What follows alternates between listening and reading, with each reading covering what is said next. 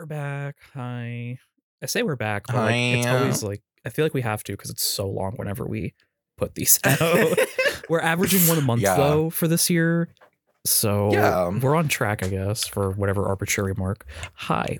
and I may have found the secret sauce to editing our episodes to make it just a wee bit easier and a lot bit faster. Thank God. Anything So if anyone wants to like edit these for us to make it even easier, Manny has the that would be formula. ravioli, give me the Yeah, formula. I can't be trusted to touch this audio because I can't even listen to myself speak. So, choices. Oh my God. Well, just a little bit of housekeeping. At the time of recording earlier this week, it was our goodest Judy Kevin's birthday. Hi. I'm getting older. 1 year older, girl. Just a little One step crustier. closer to the grave, girl. How does it feel to be old? You know what happened on the day of my birthday? Not much, but I do like Duolingo. I have to send you the screenshots because some of the sentences that they generate are wild. Because literally one of them was like, "Why do we die?" And I'm like, "This on my birthday, the day of mortality, On my day of birth, like day of mortality." Hello.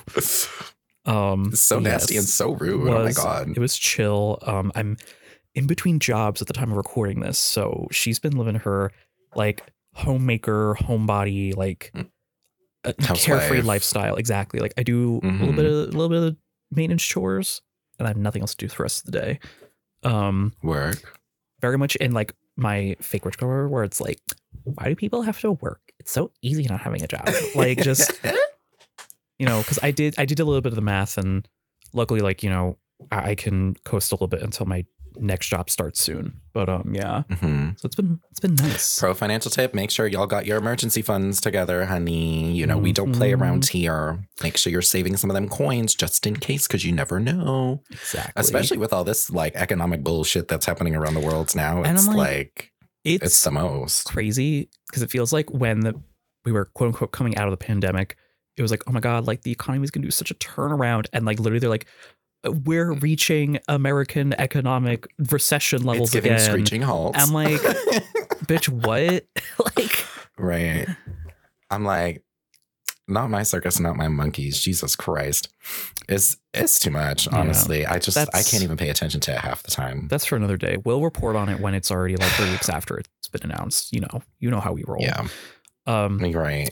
But circling back, she's had so much free time. We even had a little pre-recording session last week that we were like, it was fun, but not this one. we were planning Manny's vacation, and it was a little too personal. So, in a very typical GGT fashion, we recorded an episode that had nothing to do with what we wanted to talk about, and then it also just would not have made sense as a podcast episode. And so here we are, coming back to you in another recording.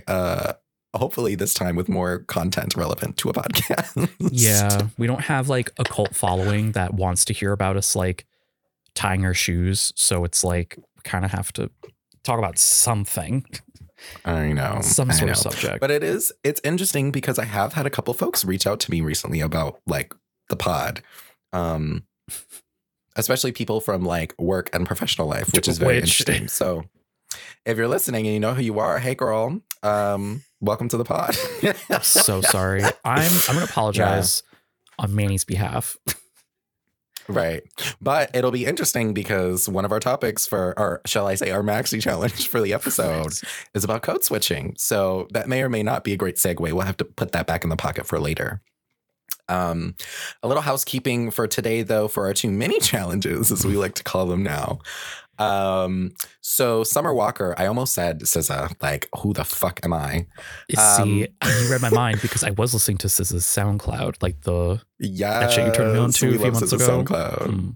Get but not about her today, sorry. Give Summer Walker her flowers. So Summer Walker came out with Clear 2, the Soft Life EP, which is basically like, I guess you would consider it a sequel since it's literally named Clear 2 to one of her original EPs, Clear, which came out like, honestly, like forever ago. I want to say it was like pre-COVID, like 2017, maybe. It was mad long ago. Yeah, I can't find the exact date. Oh, it was 2019. So I have been listening to it like fairly frequently. When I first did my first playthrough for it, I was like, oh, like this is okay. It's fine. Like whatever. But I feel like it was more of like a grower, not a shower, if you know what I mean. So like the more I listened to it and some of like the specific songs that I was looking at, which by the way, I need to add to the playlist, to the Music Mentions playlist. We're going to do that right now. I was like, oh my God, these are so good. I think probably my top 2 is probably New Type featuring Childish Gambino is probably my fave. When I listened to that one, like when I first listened, I was like, oh, this is interesting. Only because it really reminded me of like Erykah Badu. It was giving me very like Erykah Badu vibes. Like and then in the song, she actually references You Better Call Tyrone, which is like, if you've ever listened to anything Erykah Badu, you'd know like that was like a very iconic live performance that she did. And I was like, oh my God, like I love this. And like looking at the plays now, it's actually like it's one of the more popular songs on the EP, which is like, duh. The other one that I really liked a lot was Hard Life. That song just like had a really nice vibe to it. Like that's kind of like my explanation for this whole thing is it just has a certain vibe. That's usually like, how as vague and very arbitrary it sounds go these days. It has a vibe. Right. Like it's just a vibe. It is very like when you're driving in the car, it's getting like I remember, so like last weekend I had met up with like I guess you would call it like an ex-coworker. It's like a founder of this agency that I used to work with because they were in town. And I remember like we were walking to Charles, hanging out, catching up, and then we parted ways like along one of the bridges. And I ended up going back to Cambridge where I parked my car. And then I remember just like putting my headphones in, walking across the bridge. It was perfect weather outside. I was walking, listening to the EP, you were having just getting like the moment? full. Yes, it was giving very main character, very the moment. It was such a vibe. It really was. And the more like I actually got to pay attention to the song while I was walking, it was spectacular. There is something just going on I'm a walk. really loving it. Yeah, there is something about just going on a walk for music where it's like, oh, I can finally hear everything now out of it, as opposed to like when we're working or driving, which it's still great to listen to music even then, but it's like getting to sit with it more. Lovely. Well, yeah. And then I also really liked Pull Up as well. Pull Up was another fave. And also To Summer from Cole, the audio hug. I thought that was also really cute too. Those are probably some of my faves. I mean, the other ones are also like, I don't think there's anything on here that I really like skip except for maybe the last one, mostly because it's a commentary. That being said, though, when I first listened to it, I was like screaming internally, like, yes, bitch, you better preach. Like, it's worth listening to. I think it's called Agiyu's Revelation, which I think is her like spiritual coach that she references in the commentary. But it's actually really good to just like listen through once and kind of like hear. She's basically talking about like, I think the biggest takeaway was like, she felt like she would always make other people crumble in relationships is how she described it. And like the spiritual like coach of hers that came to her, she was like, something, it was like using a metaphor, like when you're like as solid as a rock, don't feel like it's your fault if everyone's fragile like glass or something like that, And it was just very like, preach, So it was the whole thing and just, it's nice. It's good. Go listen to it, please. Cause it's fantabulous. At me, because I think there's a little something in it for everyone. Okay. Yeah. I was going to listen to it eventually. I'm usually like not great about being very timely with that, but I do get around to listening whenever you recommend me something. Yeah. But I also, as a last minute addition to Music Mentions, because I didn't realize that it came out after our last recording, was that Jessie Ware's newest album, That Feels Good, came out at the very end of April after we recorded last. So I just want to give a quick. Oh, really? Yeah, it came out. Did you tell me about that or no? I can't remember. Well, we talked about one of the singles from the album because that was out. Oh, it was when we were talking about okay. Chloe's album. Right. So yeah, the single was Begin Again, part of the That Feels Good album. It's very much, she's leaning more into disco, which is what her last album did. But she went for like longer songs, but like overall like less, like a quantity of less than, because I think there's like 10 songs on the album, but like it's like almost an hour-long album anyway. So yeah, I just want to give a quick shout out. I won't go through the whole thing. But like Shake the Bottle was like very popular among that. Freak Me Now is my personal favorite. And then it was like Pearls, Me. Free Yourself, Begin Again were all singles that she actually did. Begin Again was the most recent single, but like she had a few of these like from like a few months ago. So it was really just like this. Oh, sorry, it's like a 40-minute album, but you know, still the songs are a little bit longer than the typical disco pop length. Yeah, and I'll throw a couple of those onto the GGT music mentions as well. Link to the playlist in the podcast description. Yes. So, all right. I think that's our music mentions. What's up next, Kevin? Pretty efficiently got through that. So back in my little gaming corner news, it's been a minute since having one of these because truly there was nothing I was interested in. I feel like we need little jingles for our little like segments, like Manny's music mentions and Kevin's gaming corner. I wouldn't want vocals to them, but I would love a little jingle. Exactly. Yeah. If you have anyone who's out there, like a composer, you know, musical talent, email geekytired@gmail.com with any inquiries. We will probably not pay for anything yet until this ever makes us money. So gotta put that up front so none of y'all get too excited. So yeah, basically the only thing that I and like 90% of Nintendo Switch owners are playing is Legend of Zelda Tears of the Kingdom, a sequel to Breath of the Wild, which came out like 5 years ago, or 5, almost 6, I think now. It basically came out when the Switch first came out, right? Breath of the Wild, huge success. Won Nintendo Game of the Year at the Game Awards. Was that one of the original games for the Switch, actually? It came out with the Switch. Oh, wow. It was like a whole... It basically helped sell the Switch, in my opinion, because if you bought a Switch, 99% chance you had that or Mario Kart, because those are the only games that came out with the Switch pretty much that were, you know, from Nintendo. Right. And so, like, in a slight unusual twist, instead of just doing like a new game or whatever, they went like for a full sequel. So at first it was like, over the years of teasing it, it was like, so are we just getting the same game? Like, if they just reusing it, like what's going to feel so great that this has to be 6 years in the waiting and also $70 instead of a usual $60 price tag? And I'm not going to spoil anything, but like for what I've experienced at 65 hours of playing already, probably 70, it's great. It's great to say the least. I don't put 70 hours into something if I don't like it, because I'd be crazy if I did. Fair. That's called a job. Old job. But no, it's good. So I mean, I guess like a little bit about it is that, like, you know, new evil threat arises, find out what happened to Zelda, kind of like the usual formula, but it's like you're re-exploring like the whole kingdom and the land that you knew like 6 years ago. And they change a lot of it. Like, there's obvious, like, you know, landmarks and stuff. So it's not the exact same thing. Everything's like a little different. So that way it's not like completely like you're retreading old water. And you would you say it's kind of like how they did the Pokemon remakes, or is it like a new generation of Pokemon? It's hard to say. So like ironically enough, there is like the ones that no one played Pokemon wise, like Black and White, like that's where a lot of people got turned off from Pokemon. Black and White or Breath of the Wild, Black 2 and White 2, which were sequels for those, is what Tears of the Kingdom in. Like it's like the same area, but new things are added. The story's still like different. Got it. It's like built up on the original, if you will. I think it's deserving of a sequel title. And like you get like a whole new set of abilities.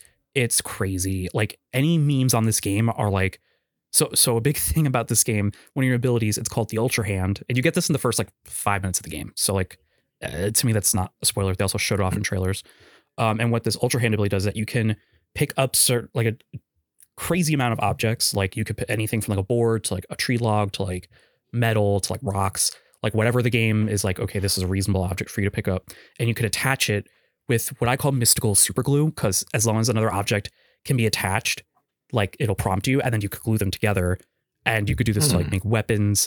But a big thing are like you can make these contraptions, because the game introduced like all these new items where like you have springs and batteries and fans and wheels. Like it's like Bob the Builder, but with like medieval combat, because you can make like these war machines that like shoot cannons or fireballs. And it's like insane what people are building. Like if you see the memes of like videos of all the crazy shit people have been making, from like giant war mechs to like hover bikes. It's crazy. Oh, like I'm damn. so excited to see the speed running for this game because it's so cracked out. Like it's so it's hard to explain without like seeing it. It's a lot. It's really fun. Like as soon as it came out, basically like my friends list on Switch like exploded with everyone playing the same game. Like it's not as often anymore where that happens, where like I usually see like 1 or 2 friends on playing whatever to like 10 people all playing the exact same game.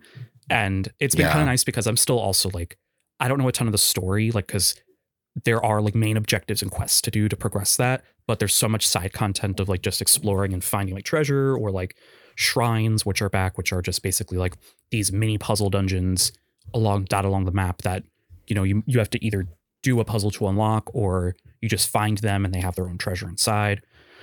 I actually was, because of my lack of employment when the game came out, despite popular belief, I did not quit my job to play this game. It just so happened to time up that way, though. Worked out quite nicely. Yeah. Myself. It's been a while since I've had that much free time to devote to like a video game. So I was like, ooh, I'm getting like a little burnt out on this. Let me like pause. Like I took like a day and a half or 2-day break at most from playing it just to be like, okay, like I've done so much exploring. Maybe when I pick this back up, I'll start getting to some other main stories. Nope, I'm still doing random ass side quests, finding caves, like just, you know. And a lot of my friends that I've talked to who have the game, we're all like in this period of like, well, we don't want to know exactly what things are in it. So we give like these vague hints where it's like, oh, well, I went over there and I found something. So you should go over there, but like won't tell each other what it is. It's like very like NPC energy where it's like, I heard about a thing over there on the other side of the river, but like, I don't know, maybe you should go look at it. Like, because we don't want to spoil anything, but we want people to find out like what we've seen. And it's like a really fun, like, even though it's a single player game, it's kind of like you have this whole community around exploring and everything. So, you know, because it's an open world game, everyone's done something different, like millions upon bajillions of different like decisions have been made by like individual people when you compare it. So it's nice. Yeah, I know it's been really popular on like Twitch, like in the past few weeks. I think probably the last time something like that kind of swept over like my neck of the woods of Twitch, shall we say, was like probably when the open world Pokemon games came out. Which one was Scarlet and Violet? Yeah, definitely. Yeah. I would say like, I mean, that's probably the last time I've seen that.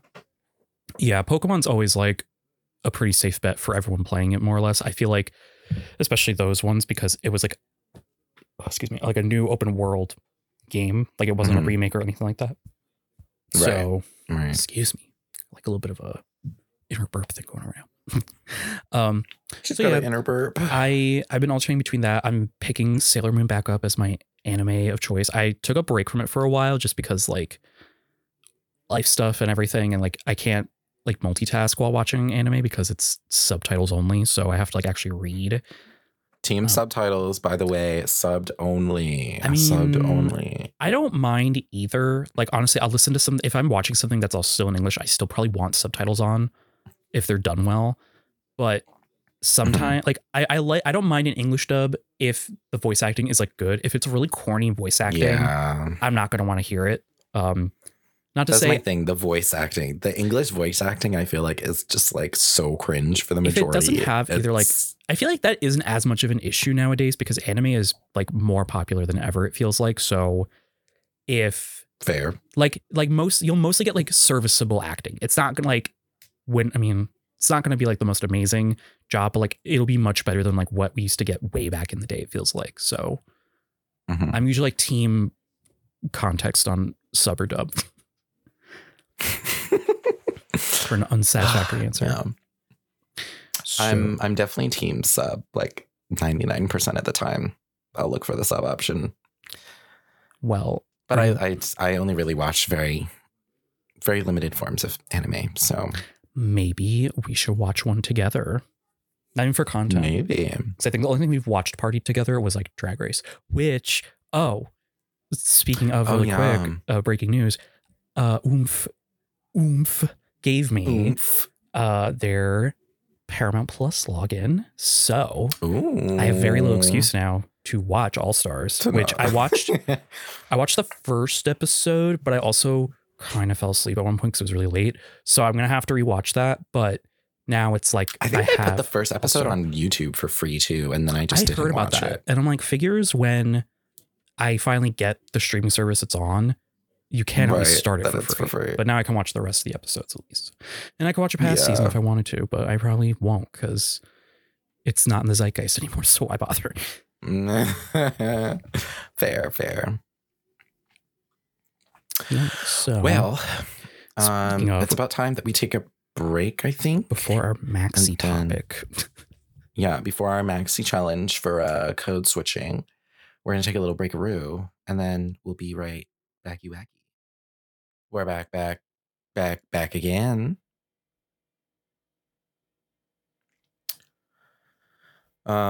Quickly, just a little bit of housekeeping, I guess. Before we get into our maxi challenge today, which is code switching. At the time of recording, we actually learned today that unfortunately, one of our cultural icons, Tina Turner, has passed away. Just wanted to give a quick shout out to her because she is a cultural icon, deserves the best. And yeah, it sucks, but it's just one of those things. So I mean, an icon has left us once again, but hopefully those inspired by her will icon. Continue on her legacy. Absolutely. So for a maxi challenge, sorry, I guess our main topic, we want to do something a little different, a little not something that's not just like in something in the zeitgeist or pop culture moment. It's really just like maybe considered an evergreen topic, but we want to talk about code switching. For those who don't know, like a brief kind of rundown, and the way I interpret it is that it's kind of restructuring the way you kind of approach people when it comes to conversation, your mannerisms, like down to like what you're just going to talk about, it's really the way you're talking and the way you act around other people, but you're doing it for a specific reason, one way or another. Yeah. We will kind of go into those specifics a little more, but it is something that happens mainly to really anyone who's like a minority, like to, or be it racially, sexuality or gender identity, sexual identity. It's, kind of one of those like, it's kind of almost like a defense mechanism in a way. Like if you want to think of it in like a very abstract kind of sense. Something that I always found it interesting on, and we kind of, it was one of like the first ideas that we kind of thought of putting like on our little special topics idea board, to bring to the table. Maybe, enlighten anybody who's unaware of it or wants to go explore it on their own as a topic to learn. Or if you want to share your stories at our email, geekygraphic@gmail.com, feel free to do so. So we found an article from a while ago. I don't even know. I think we literally just probably honestly Google searched like code switching. Correctly, we should probably say Kevin found an article. Oh, so it was me you found out? I think it was you because I don't think I copy it. I don't think I clipped this. I don't think. I might have honestly just, when we threw, it was just something to throw on there. But yeah, it's an article from Yes Magazine. I don't know anything about them, so if there's something I should know, email me about it because I don't.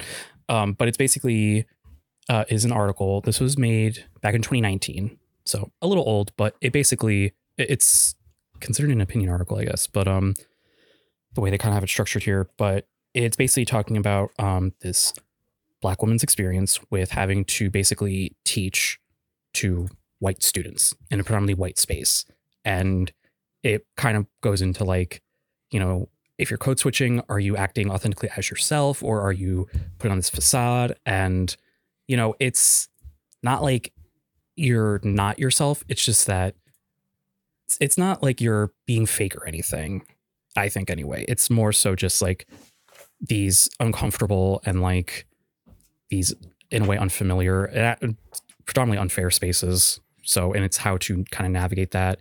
And also like this pressure to like be professional, and how like unfairly it's like some, or a lot in, especially America, like you can't quote unquote act yourself because there's racial biases against that. So, yeah, professionalism is definitely like a part of it that I've been like coming at, like, I guess that I've been thinking a little bit more about lately, just because of like very recently my job and like, the kind of things that go along with like working for a large corporation and, the various types of people that you will encounter. I feel like you kind of summed it up well in the sense that it's not necessarily about like not being authentic or not being yourself or not or being fake. It really stems from like the African American experience of almost like self-preservation and a defense mechanism against a dominant culture that for a very long time and still continues to like oppress people of marginalized groups, including queer people, including people of color, and those of us who happen to be both of those things at the same time, also including women as well. So it's like although code switching, I think, was derived and kind of originated in like the African American experience, I think it definitely applies to more than just that. It definitely applies to other marginalized groups, particularly like, I mean, it's interesting because when I was working on that Libros for Language project, which I think I may have like mentioned on the podcast at one point or another, because I think you were working on that when we first started recording. So yeah. So like another example of how code switching might apply is for people who are multilingual or who are like English language learners. So like the classic example of like your first generation, your parents might be migrants from like a Latin or Hispanic country, and they don't really speak English well. And maybe growing up, you also, you know, might have came from there or were born in America, you know, whatever your specific case may be. And so learning English is very difficult. And oftentimes that is a huge barrier for people when you're living in America, because the expectation is that everyone expects English and that if you don't, it's something wrong with you, not like everyone else around you. You have to assimilate. Like it's honestly like code switching right. you could think of as a form of assimilation because you're doing it to fit in with white America as opposed to just dominant like, culture. Yeah. You know. So it's rooted in like some very specific like African American experiences and nuance, but it definitely has far-reaching implications, I think, beyond just like, you know, don't act ghetto when you're in the office. You know, it's like an oversimplification. You know what I mean? Like it's definitely a little bit more nuanced than that, and it applies to more people. Yeah, and it's really like, and it kind of like it also like has like goes into that territory of like, this is such a like a dumb, like obviously it's just a racial bias thing, because the way you act, as long as you get your work done and like it, like the way you talk, like, I don't know, it's just like this wall of professionalism just feels like this whole extra like lock on the gatekeeping of whatever like spaces there are for other cultures and people in America. Cause it's like, okay, well, you finally like took all the loans out, or you finally did all the work to like have this degree for this job that we gatekept. But now if you don't act a certain way, you're also not getting it. Like, it's just like really all the extra hurdles that people of color and like other minorities are like struggling against. Yeah, it's interesting because like when I think about, so the first time that I had encountered this concept, as we were kind of like talking about it a little bit like pre-pod in between in the break, was like, so when I was studying at Lesley University, we had this class called Bias in Design. And it was like a design special topics that basically talked about not necessarily code switching and things like that, but it talks about how things like accessibility, racial bias, and how the dominant culture can kind of subvert equality and equity in the things that we design. So like maybe like a good, like a design, like what's a good like bias in design example? Facial recognition, how it literally just did not recognize Black people because they did not is actually have, the perfect, like, right. That is the perfect example. And actually, as part of that class, we had to watch this this documentary called Coded Bias, which I reference quite often. It featured someone who actually studied at MIT. Their name was Joy Buolamwini. And they had basically brought up how when they were trying to use an AI model, it would not recognize their face. And so like that's probably a really good example of bias in design. But anyway, kind of circling back to the whole code switching thing is like, that's where I first encountered this concept, because I was describing some of my like approaches or strategies as like a person who may not always fit into those like boxes that people put on in the dominant culture. And I learned that it was called code switching. And I remember just having this revelation about so many different experiences that I had as a kid, thinking about like being a biracial person, having parents from like native countries in Africa, and then also a mom who's white from the South, and the very like almost like classically different clashing identities kind of coming together. Yeah. And like one of the examples that I always like tend to think about, like when I was having that revelation, was how when I was younger, my mom, who was white, was actually she was very aware of the fact that she was married to an African man and that her children were seen as Black. And we typically lived in, like, I would say fairly like white leaning like neighborhoods for the most part. And when I was growing up, actually very coincidentally in the town that I live in now, it was still very white. Nowadays I feel like it's gotten just a little bit more diverse, but like the bare when I was minimum growing up required here, of like yeah, diverse. it definitely was not. And I remember specifically her kind of like very typical, like, you need to be home before the street lights turn on. If you're going out somewhere, like, I need to know who it's with, where you're going to be, how long you're going to be there, like planning it out, like, so that she knows I have a place to be, that I'm not just like lollygagging around the neighborhood.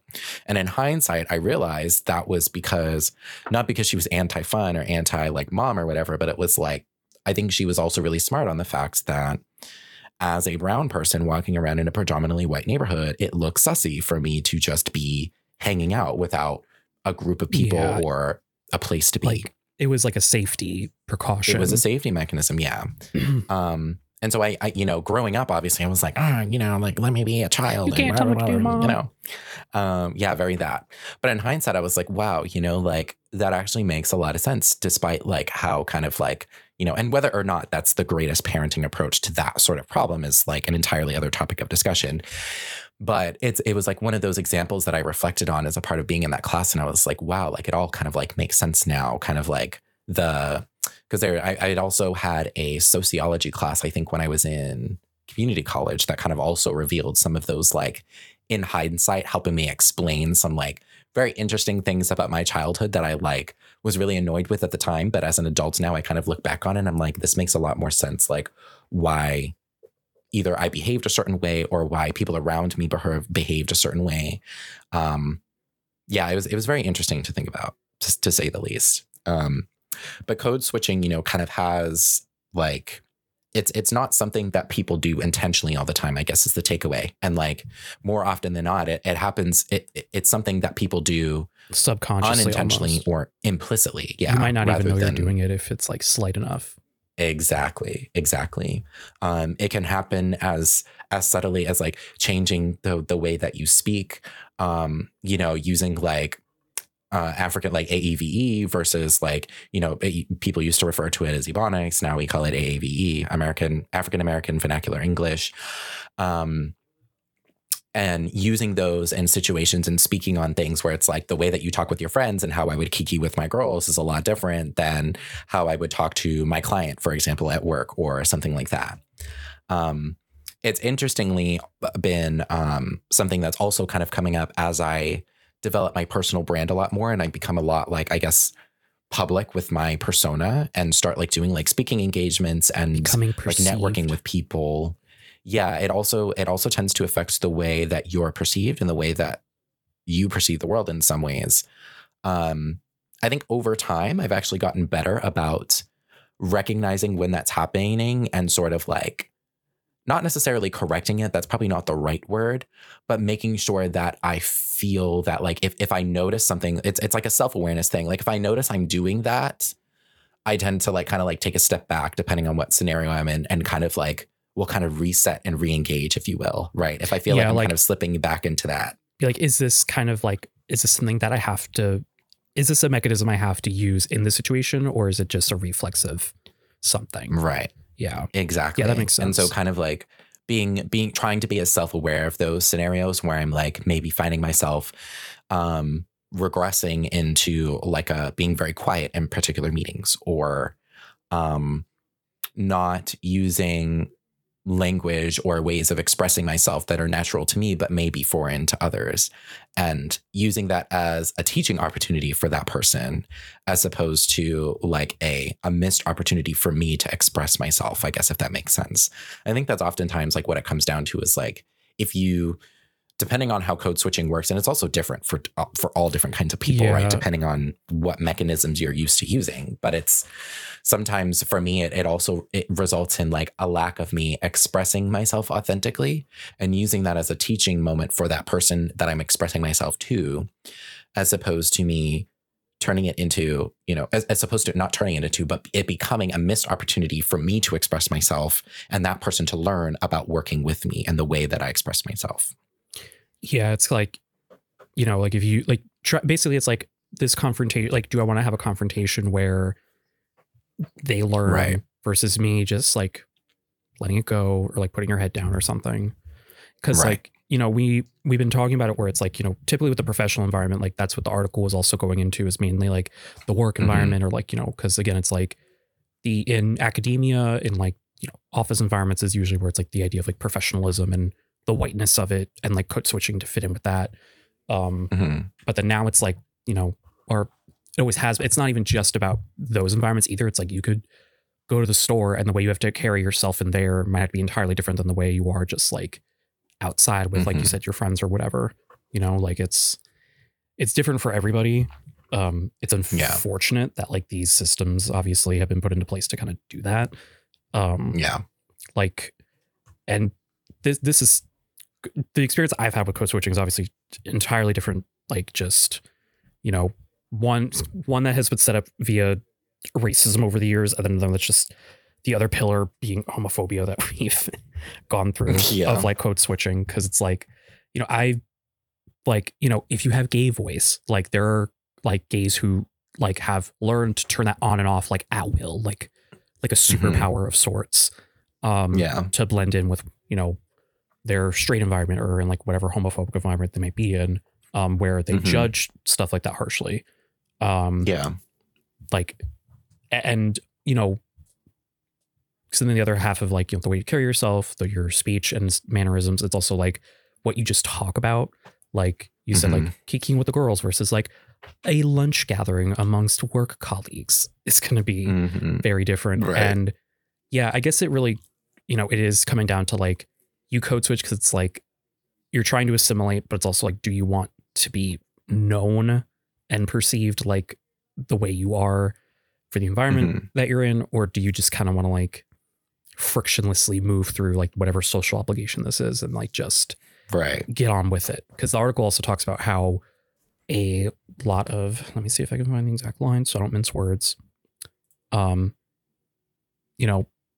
of people of color moving through these spaces to learn. And then when they essentially kind of are in their, I don't want to say like their environment because that feels like way too separating of it, but like basically code switch when they're in these like kind of spaces, and then when they're out of them and kind of not having to code switch, taking that knowledge and then applying it to whatever it may be, like kind of like, like with the design biases, it's kind of like you have to get into these spaces to get rid of all this other stuff that's like negatively affecting, anyone that's not a white straight person. So, right. I don't know if that are you talking about the quote that I like, towards the end where it was like, white folks don't see me coming because I've made them comfortable. I blend in enough to get my way, to learn what I need, to secure what I came for. And then I go on and create and build in an unconventional way. Exactly. Yeah. That's probably like the biggest thing that I took away from this article that resonated with me the most, because it fit a lot of like my kind of, I don't know if I would call it modus operandi, but it was like, there's a lot of baggage attached to like, for example, in the design profession, right? It tends to be very Eurocentric, like the methods, the history of it, things like that. And there's a lot of missing history, I think, in terms of contributions to design, or maybe not necessarily missing, but erased, right? Or stolen. And so when I think about like my craft, or like as a designer, like my role or my job, like whether it be at work or just like, being a designer is not just like a job for me anymore at this point. It's kind of just learning about it and doing it also has just changed the way that I like perceive my surroundings and the people and things around me. Like everything is designed at this point in this world. You have essentially you've had like this peek behind the curtain on like, oh, this is this way because of X and Y is this way because of Z, like, So it's kind of hard to turn that off. And also like, not keep the dots connected. Like, right. Especially when you start to learn about the designs of systems and systemic oppression and how that works too. And so like for that quote where it's talking about blending in enough to get my way, learn what I need to secure what I came for, that's kind of like essentially how I've been operating ever since I started college. I was like, okay, I'm going to go to college. I'm going to get my degree because that's what they're telling me I'm supposed to do. Basically, it was like I felt this like overwhelming need to get all of the like as much as on as much of an equivalent level to say like a white counterpart of mine, right? Like let's say in a scenario like competing for a role, right? Chances are if you don't have a degree, you're not going to get the role. And in a lot of professions, not all of them, but a lot of them, it's kind of like the classic like get the degree because it's the safer option, not necessarily the best option, right? That was my mindset going throughout college. I was like, I don't need a degree because I think I'm really good at my craft. I learned about it while I was on the job and doing it. And in a lot of ways, it actually accelerated my ability to go through like design training that I did and like learn about it in a more academic setting, which actually I think I'm a lot better for as a designer going through that stuff. But ultimately realizing that a lot of the things that I did was not because I wanted the academic training of it. That was part of it. But a lot of it was also informed by like knowing that systemically, not having a degree, sounding the way that I do and looking the way that I do is going to count against me whenever I go for a role, no matter how diverse or equitable or inclusive the company says that they are. So for me, it was kind of like, okay, let's check all these boxes. So that way, when I get to that point, I know chances are if I've checked all those boxes and I'm still not getting hired, it's probably because of the way I sound and the way that I look, not because I'm actually not qualified for the role.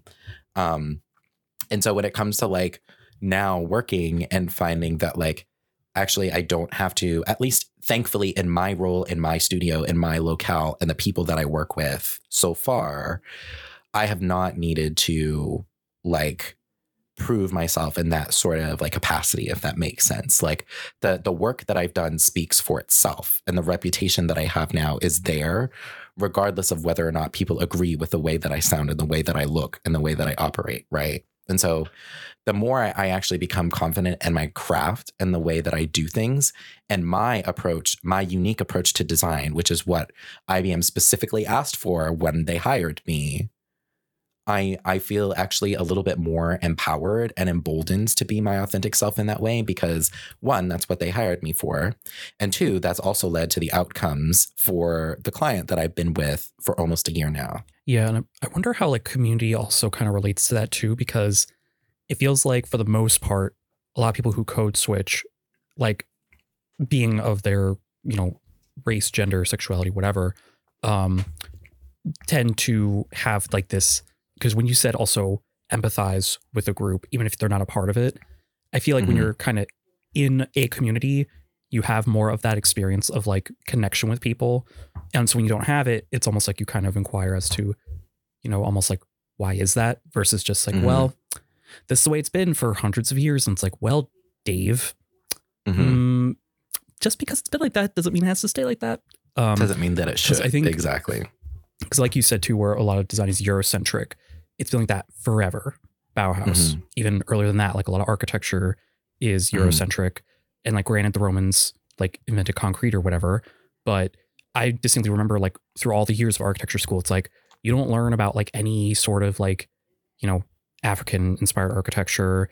You don't learn about any like you learn very little about like other cultures' architecture because in America, the only thing that made it over here was all the European shit. So it's like kind of, it's all connected by little dots and strings of racism. It's fun. Yeah. So it all kind of like comes back to that quote actually for me at the end of the article, because it's like I'm assimilate to a certain level to just kind of like survive in the dominant culture. But then after once I get to a certain point, that's it. I'm done. That's like I'm gonna do shit my way. So like the farther and farther along I get in that journey, it's kind of like it's starting to like exponentially like kind of hit that curve where it's like, okay, now it's like takeoff time. Well, and I also kind of wonder, as we were like going through this and you were saying like as time has gone on through what you've learned and your abilities and your capabilities, and like the product and work you've put out, how it's like, okay, so maybe, just maybe I don't have to do this as much, or when you catch yourself doing it. But I'm also wondering if like we're finally seeing like this ever so slight shift in how we are like framing and keeping up these like systems where people still have to code switch. Cause I'm like thinking like, are Gen Z kids code switching when they're kind of doing what they need to do? Like, I mean, obviously like there are still these oppressive systems. Like we don't have to, if you've been anywhere near the news and you're gay, you know what's going on. Like we don't got to get into it. The girls are in danger, and the girls that grow need the girls to help the girls. Like it's just so much. But so that aside, I wonder though, because like, you know, there are like these huge corporate things that are saying they're doing this change, then they don't. But then like on some smaller, more individual levels, like, do we have people seeing like, because at least I'd like to think that more us white people are being a little bit more aware of like when these are happening and being like, oh, like you don't have to do that. Like, at least ideally, I like to think that's what's happening. But, you know, because it is hard when Black or a person of color like needs to vocalize when these like situations are happening where they have to, because like, again, it's defense mechanism. So they're either just going to do it, or whether they're aware of it or not, but they're going to do it because like they're already not feeling safe. So to bring up like those moments, those teachable moments, which, and that's the other thing is that I know a lot of people say like, well, I shouldn't have to teach someone to act like, not act like this, you know, like they should just be aware. But then all these like different studies and things have shown that like, no, honestly, they still don't know. Like, it's really bad. Like how like subconsciously it just continues on. Pervasive. But, like, it is, yeah. But I do wonder like if eventually there's going to be just enough, like just, you know, younger generations like pushing back on like standards and all this other bullshit, like, and, you know, like kind of breaking that up a little bit. Yeah, I mean, I feel like it's kind of like happening like now, honestly, with like the Gen Z group. I feel like it may not necessarily be as like clear cut as code switching, but things just like pushing back on norms as far as like, you know, the 9 to 5 and the going to college and home ownership and like things other like societal things that are just like a lot of those. Right. It's starting kids to become. Oh my God. Right. That too, like the idea that like, you know, you have to be married, buy a house and have 2 kids by the time you're like fucking 30 or something like that. Gays cannot relate. Sorry about it. Right. At least not this Sorry gay. about it. It's just one of those things where I think it's to your point, like progress is being made, albeit slowly, to the point where code switching is also, and at the same time that I'm feeling more and more confident in not doing it, also progress is being made at a much slower rate that is also making it, I find myself in less and less scenarios where I feel like I need to do that, or I do it implicitly, right? It's kind of like it's a scale of sorts where it still leans very much on the individual to have to be able to recognize those scenarios, as opposed to the people in their environment to be aware and hold themselves accountable for those things. Like, maybe like a concrete example of that would be because what happens is like, and I've seen this, I feel like particularly like amongst stories with Black women, right, where they may have less and less a tolerance for being in environments like that. And when a teachable moment occurs, them teaching someone when they shouldn't have to is often seen as from the other perspective as sort of like the classic angry Black woman sort of trope, where they're seen as aggressive or conflicting, or abrasive. They're asking for too much, but really they're asking for like the bare minimum, like for human decency. Yeah. And in those, you know, and in some of those like situations, it's like, or even with things like Black hairstyles, like locks, right? And that being seen traditionally as unprofessional. That, I mean, even that has like its own, like, yeah, like the history of, like, right. Just, there is so much to unpack, and the topic of code switching alone, like it's just also one like interrelated. Tiny piece of a racist whole, like just... yeah. I'm trying to think of like how to like spin it on a positive note. I mean, I feel like ultimately in my experience, like in my personal experience, I think it's one of those things where you kind of sum it up as like being able to navigate the ways of whiteness, I guess, and like understanding that oftentimes I'm operating in environments that are not necessarily built for me or accommodating of me, whether it's because of my Blackness, queerness, or both, whatever. But also making sure that I be as intentional of surrounding myself with folks who are, one, aware of those things like I am, or That's me. or like making sure that I whenever I am in an environment like that, I have like maybe not necessarily a buddy, but I have someone that I know that I can kind of like make eye contact with. You know, it's one of those kind of like social interactions where you're communicating with someone across the room. Like, did this person just say some crazy shit like that?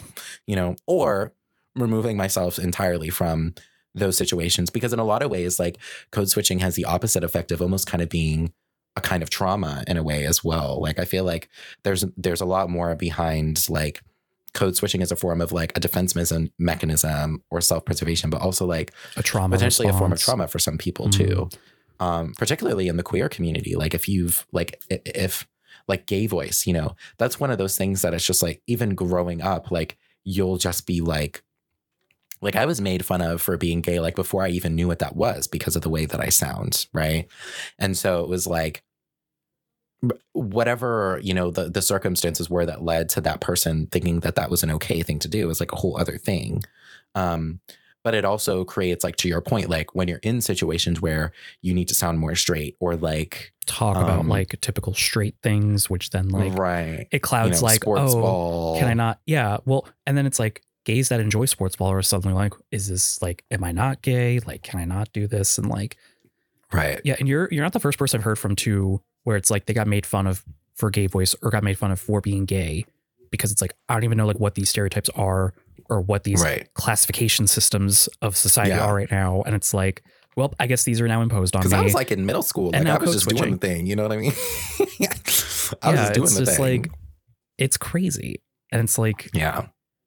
I mean, well, and then also like, and like you said, sometimes like someone, if you're in a situation repeatedly and you're having to, you know, code switch to this like white agreeable kind of situation, then it's like, you're just going to keep ending up in that situation depending on like how you're handling it. Like, because the other person's never going to be aware. Like if it's a straight white man, forget about it. Like, you have to spell it out for them. You're like the best of Judy's and everything's cool. And then the second you bring up something that you don't like, it's like, oh, well, I didn't know about that. Or, you know, like, people become very defensive. Bill, like, of course you didn't.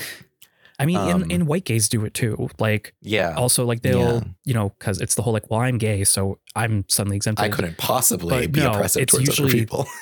Us white gay men that will like co-opt AAVE, like when, and just not know how to read a room. That goes back to like ballroom, you know, the death drops and the dips and that's still that's still not worked out with the Drag Race girls. That's apparently still this hot button issue. I don't know. Like, I don't know. You know, spinning off of that too is like, even amongst other marginalized groups, like when I find myself in a scenario where I'm around a lot of people of color who may not be queer or have that intersectional experience, there also is like a code switching shift that happens between like, you know, essentially, like, for lack of a better term, like acting more black, you know, whatever the fuck that means, right? Like, you, even when you're amongst other marginalized groups, this is why like intersectionality is a thing, right? Like it's more than just like being one or the other, or being black and being a woman. It's like, it's the distinct experience of being a black woman or a queer black man or something like that. You know what I mean? Like code switching can also happen amongst other marginalized groups, let alone like between marginalized groups and the dominant culture, right? The same thing goes like to kind of swing it all the way back to translanguaging, right? Like if you are in a scenario where you are an English language learner and you're having a hard time, like it's actually funny because the more I think about translanguaging, the less and less differences I find between translanguaging and code switching, to be quite honest. It's like when you're in an English speaking norm, if you are an English language learner or English is not your first language, translanguaging is actually a very common thing that happens because that's just how you like express yourself, especially with people who are like you, who are English language learners or it's not their first language. And like this, I mean, that also kind of affects like your job prospects and things like that, especially in design. It was actually funny because I was just listening to another UX podcast. Actually, you'll be so proud of me. I listened to a podcast, like another podcast. I wish I could shout them out. I'll probably put a link to the episode, but it was basically talking about here it is. It's called Honest UX Talks.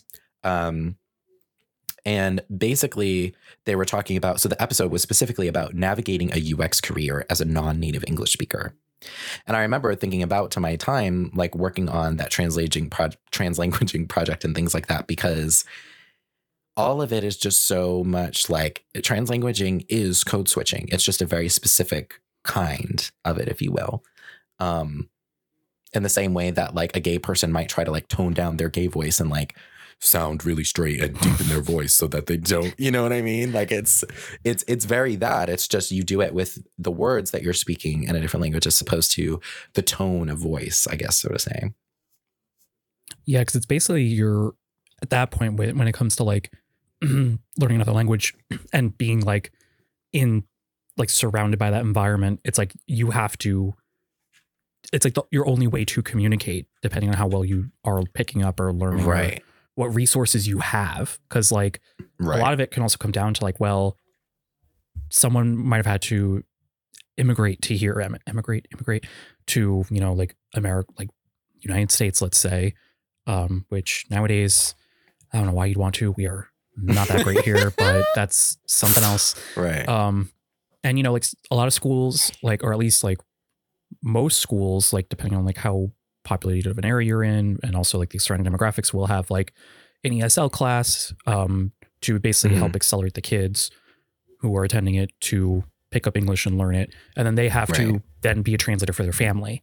Cause like that, like, you know, like God forbid you could help like the rest of the family that is here with learning this language that they are surrounded by.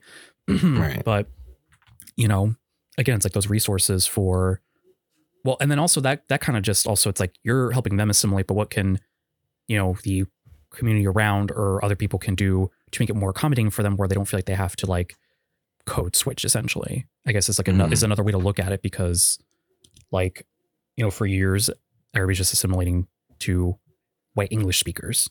So, and everyone's always afraid like, oh, like soon America's just gonna be speaking Spanish. I'm like, well, it's not like English was like the native first language of America anyway. So, you know.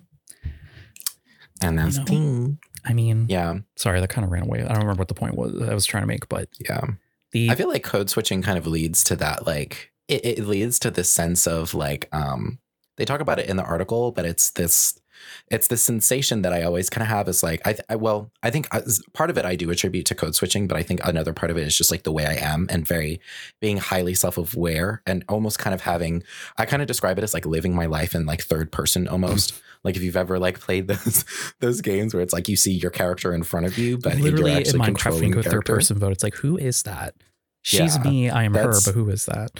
Right. That's almost like pretty much my like life story is like, you're going on autopilot. Kind of like my own. You're autopiloting and you're in the passenger seat while your autopilot's going on. Right. And in the article, they actually use a quote from W.E. Du Bois, I think if I'm looking at the article correctly. And it comes from in his most celebrated book, The Souls of Black Folk. And it says, the quote says, it is a peculiar sensation, this double consciousness, this sense of always looking at oneself through the eyes of others, of measuring one's soul by the tape of a world that looks on in an amused contempt and pity. One ever feels this two-ness, an American, a Negro, two souls, two thoughts, two unreconciled strivings, two warring ideals in one dark body, whose dogged strength alone keeps it from being torn asunder. Which the first half of that is probably like more resonating with folks than the last half, because obviously the last half is very specific to the Black experience. But like overall, like the first half is very kind of that feeling that I described of like living life in third person, where you're kind of like looking behind you, always anticipating how others perceive you, but also understanding that you may not start with this understanding, but I think as I've done it more, I also understand that like I don't have control over the way people perceive me. And thus, you know, in terms of, you know, like the serenity prayer, which is very classic, you know, give me the strength, you know, what was what was it? It's like, give me the strength to control something. Basically, it talks about how like the serenity prayer in its essence is like, give me the strength to control the things that I can, and to be able to let go of the things that I don't have control over. Oh, okay. I kind of know what you're talking about. I'm paraphrasing it really terribly, but that's like the essence of it. I think I've heard of that before. Like let go.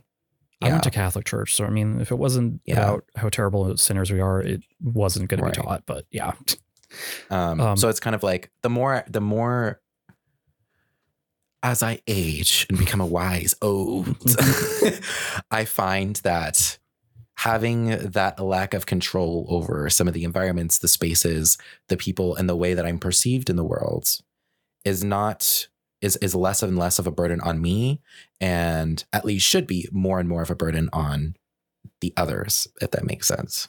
Well, because I guess to kind of translate that, it's like, well, here I am, this white colleague of mine is being like microaggression-y, or just you're in a situation where it's like, I'm about to code switch, but then you stop and it's like, well, do I want to just like act the way I'm going to act, say what I'm going to say, and not really care about like his response just to say, just to make him feel better, you know, like, because, you know, people got to learn, not everything's catered to them.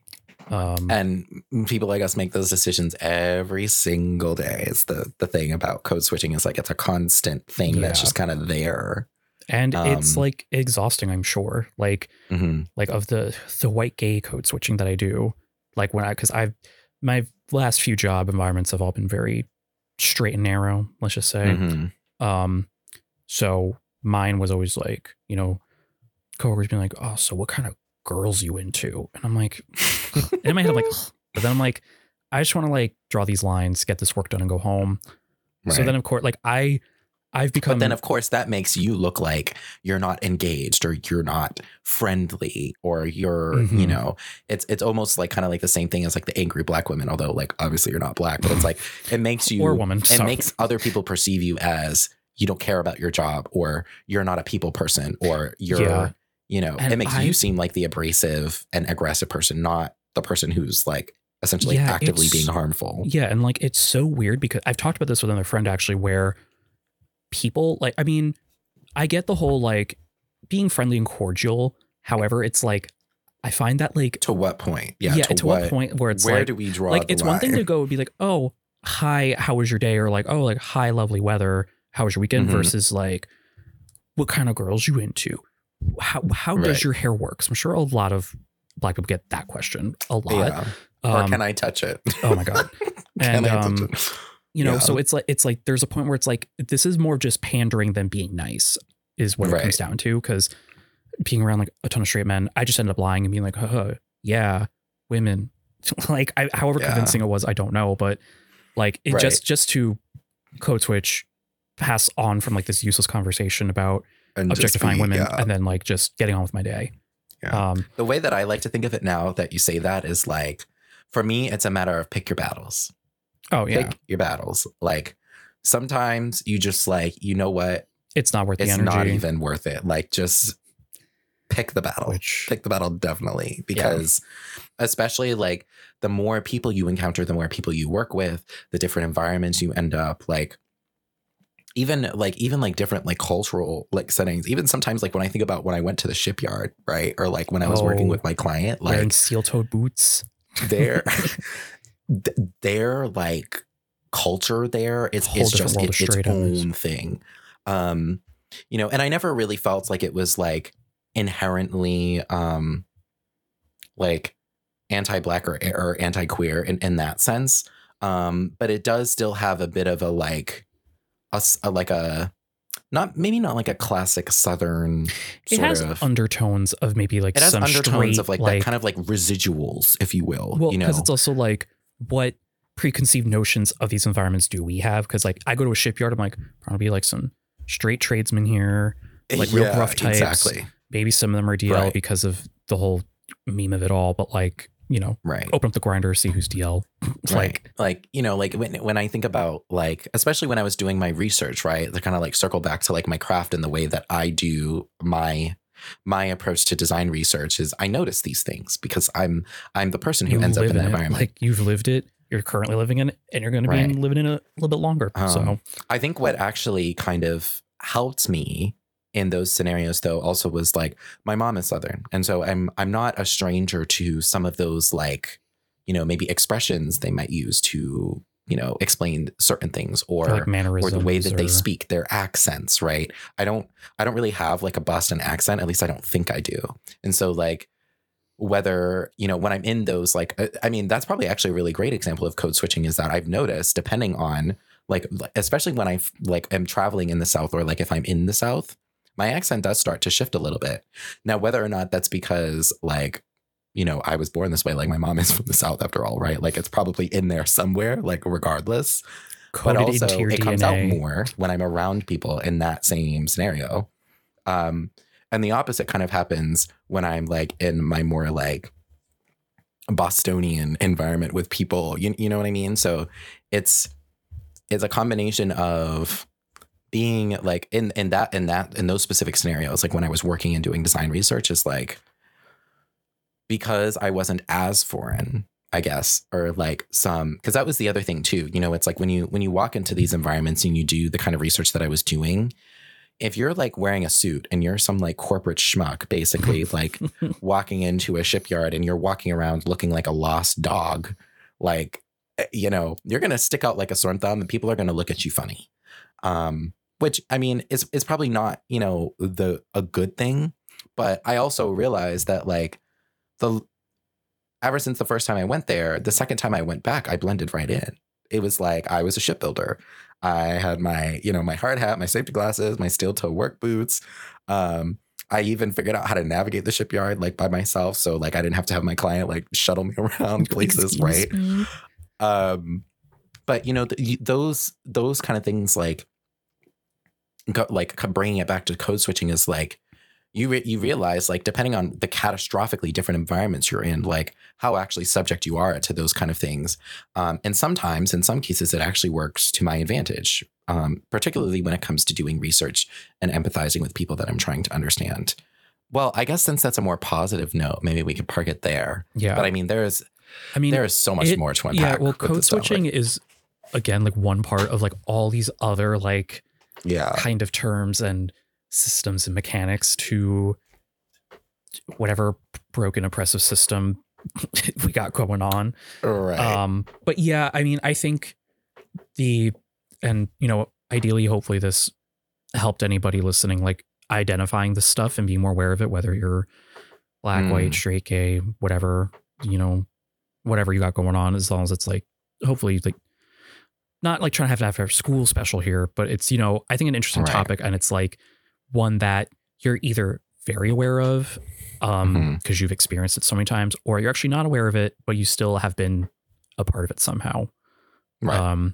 So yeah, hope y'all kind of liked a little different direction for today's episode.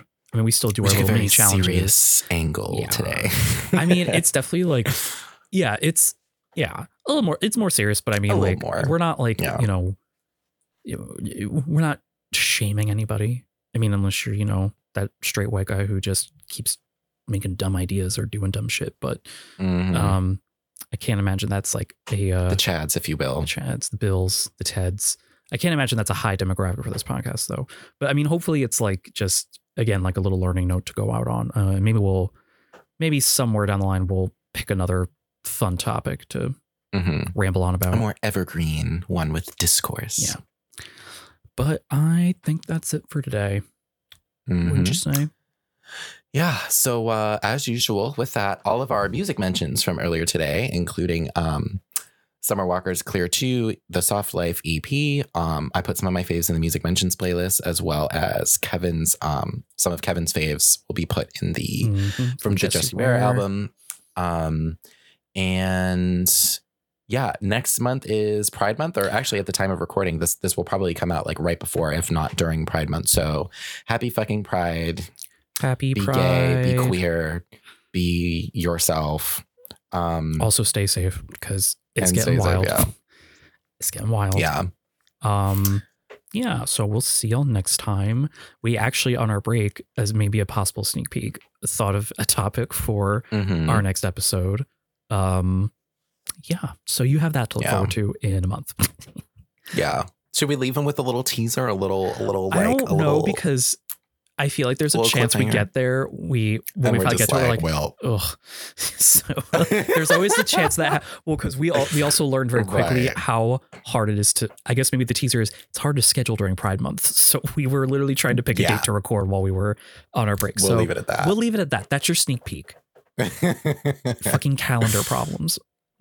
But anyway, yes. And as always, you can email us at gaygeekytired@gmail.com if you want to email us about anything we talked about, share your stories, whatever. Feel free. Especially if you have an example of code switching. I think that would be very interesting. Yeah. If you listen to this and you had an epiphany and you're like, wow, I'm code switching right now, tell us. Tell us about it. Yeah. But all right.